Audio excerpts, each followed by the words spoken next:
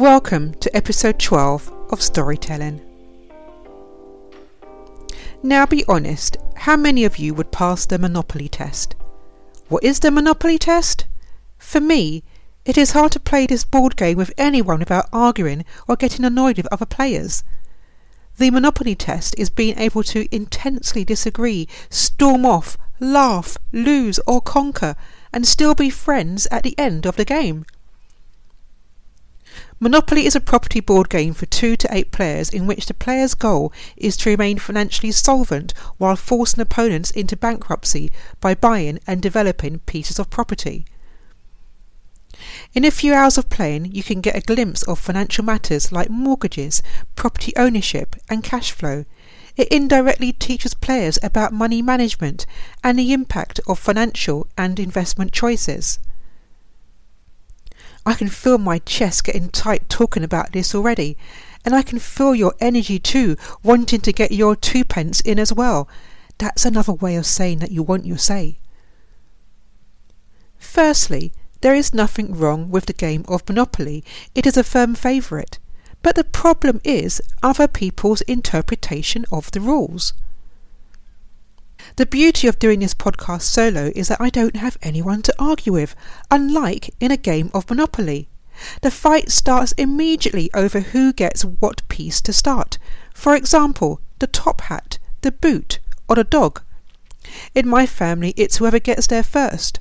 One friend almost killed a game when she decided to have some sort of systematic way of deciding who gets which piece.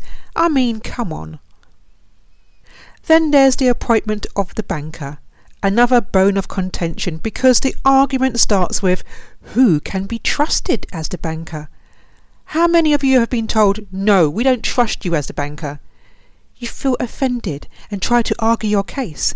At this point, voices are raised and there's always someone who takes charge and decides who the banker is. Then the banker gets the eye from everyone. We're watching you. May I please note that the game hasn't started yet? I can feel you all shouting, wanting to get your say, but luckily, I can't hear you. The next step is the money. Everyone gets a set amount at the start of the game. At this point, the lack of trust is intense. Every note has to be counted and recounted until everyone is satisfied. The words thief and cheat might be used at this stage. And yes, the first dice has yet to throw. Your friends and family are no longer friends and family. They are now your competitors or opponents. Before the game has started, there will be those who have already thought strategically about how they are either going to win the game or which property they want to buy. There are those who may have their eye on one particular person who keeps winning, so they are already planning how they are going to stop that person in their tracks. And there are those who are just willing to play and have no idea what they are letting themselves in for, or who are just resigned to the fact that some people are more competitive than others. Please note that the game has yet to start. However, some people's personalities are really starting to show already at this point. You may have a clear idea on those you want to watch. They are the ones edged forward with the most to say, money in hand, and they suddenly look alive. Before the game they may have been looking a little lacklustre. The game begins with the throw of the dice to see who will start in which order.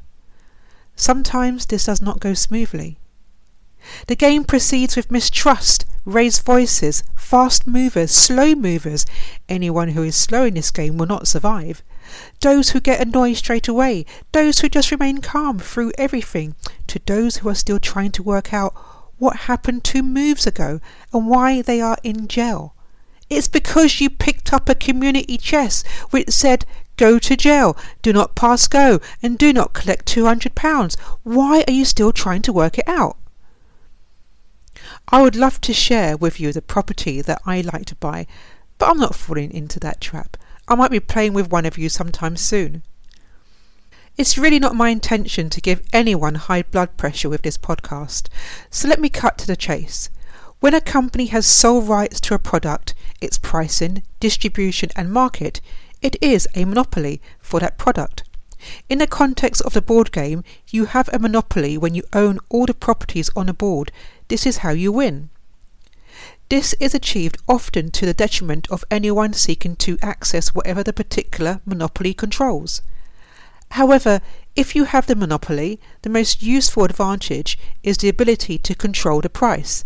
If you're the only one selling, there's no competitor for your customer to turn to. You have the customer over a barrel. They either pay your price or do without. This is the very reason legislation exists to prevent monopolies forming in some industries. I would encourage you all to do your research and in particularly support small businesses. When we see a monopoly forming in the game, that's when the arguments become intense. Nobody wants to lose and everybody wants to win. Nobody wants that one person to get it all. Would you pass the monopoly test?